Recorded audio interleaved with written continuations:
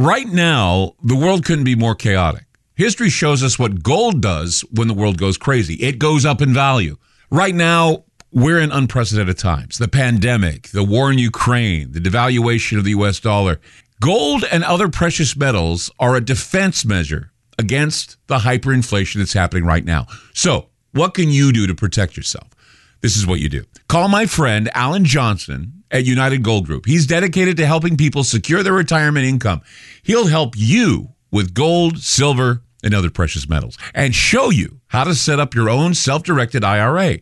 Safe and secure, United Gold Group makes gold ownership easy and affordable. There couldn't be a better time. Call now and get a Silver American Eagle proof set with a qualified IRA. Call 800-753-8534. Again, that's 800-753-8534 or visit UnitedGoldGroup.com. I'm Clyde Lewis, and you're about to listen to a sample of today's Ground Zero show.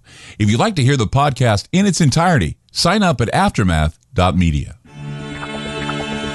I'm Clyde Lewis, and this is Ground Zero. The numbers to call tonight, 503-225-0860 or 866-536-7469.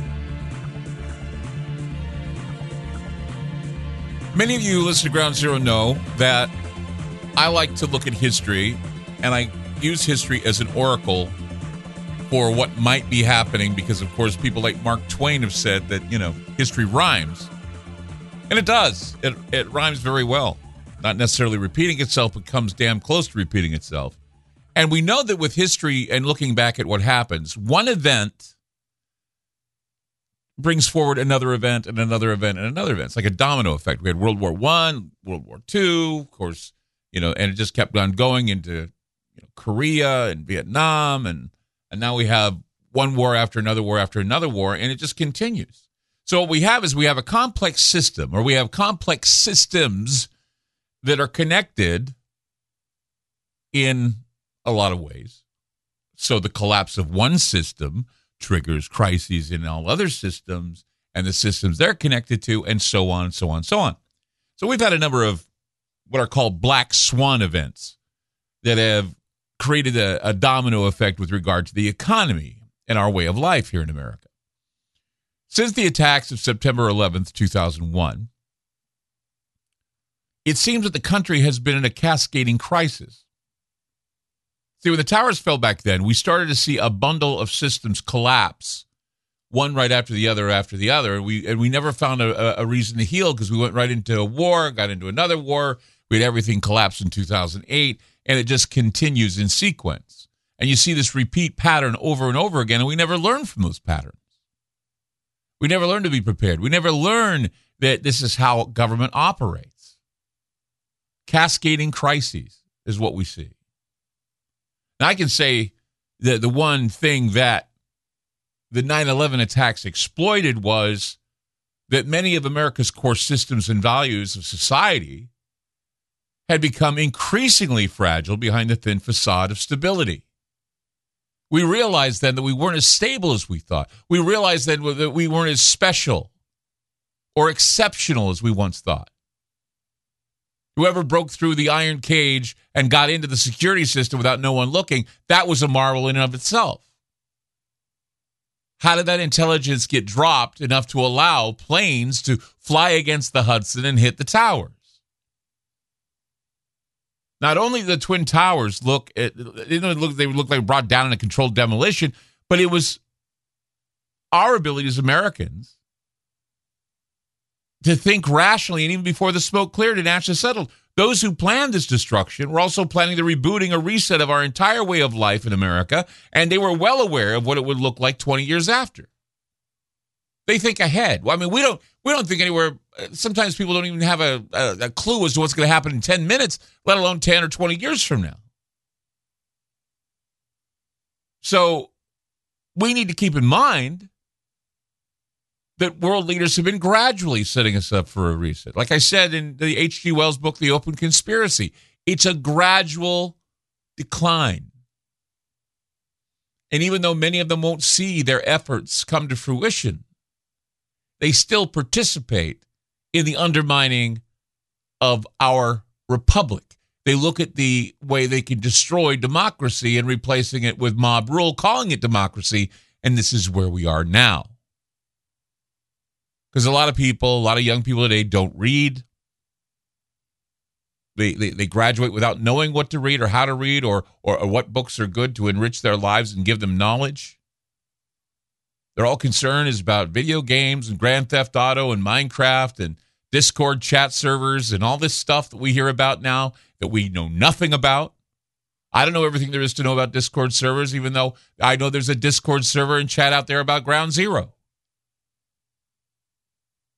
I know there's several places where they discuss this show.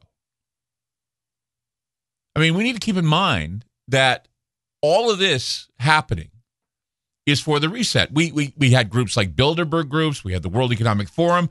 They've been pushing a globalist controlled stakeholder government for more than 50 years.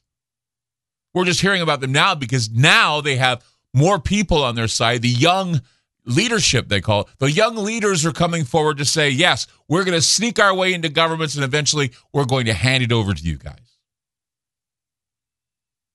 So whenever events are devastating to our country, whenever these crises emerge, lawmakers tend to fall into what are called knee-jerk responses. And after the 9/11 attacks, everyone at the time was being considered an enemy of the state until proven otherwise. And that's why they decided to ratify the Patriot Act. The Patriot Act also ultimately helped force into the public sphere a debate over the conflict between the government's desire to protect its citizens and our civil liberties. And what people forget is just how fast the Patriot Act was enacted. There was 300 pages in the law. 300 pages enacted in less than a month after the 9/11 attacks. And looking back at history, I don't think people realize that something this big should have taken longer to write, and the chances are the Patriot Act was written long before the 9/11 attacks happened. Again, proving the point of false flag planning that we know happened with the Project for the New American Century. And if you've read that, you realize it was a manifesto for the destruction of America with a new Pearl Harbor and later with a biological attack that would have everyone towing the line for what they want. So when it all went down with the Patriot Act, a lot of it wasn't available to the public to read, and it was barely made available to members of Congress. And so it's obvious that members of Congress had no time to read it. But they were so afraid, got to do something. I mean, the bill was rushed through, and the United States of America, as we know it, was gone. We knew her no more. I've always said, the young people today don't know what it was like before 9/11, don't know what America was like before 9/11. It was like night and day. The Patriot Act was a chilling law that used the guise of national security to greatly expand the federal government's secret surveillance powers. And here we are 23 years later with the Pentagon Papers, these new Pentagon leaks happening, and TikTok being a very controversial Trojan horse. And now we have something that would be considered the Internet's version of the Patriot Act called the Restricting Emergence of Security Threats and Risk Information and Communications Technology Act, known as the Restrict Act. 503-225-0860 or 866-536-7469. You're listening to Ground Zero. I'm Clyde Lewis, and we'll be back. You just listened to a segment of Ground Zero. If you'd like to hear previous shows along with having access to our online library and social media platform, sign up now at aftermath.media. It's only $10 a month, and there's also yearly specials to fit your budget. Again, go to aftermath.media. I'm Clyde Lewis, and thank you for supporting Ground Zero.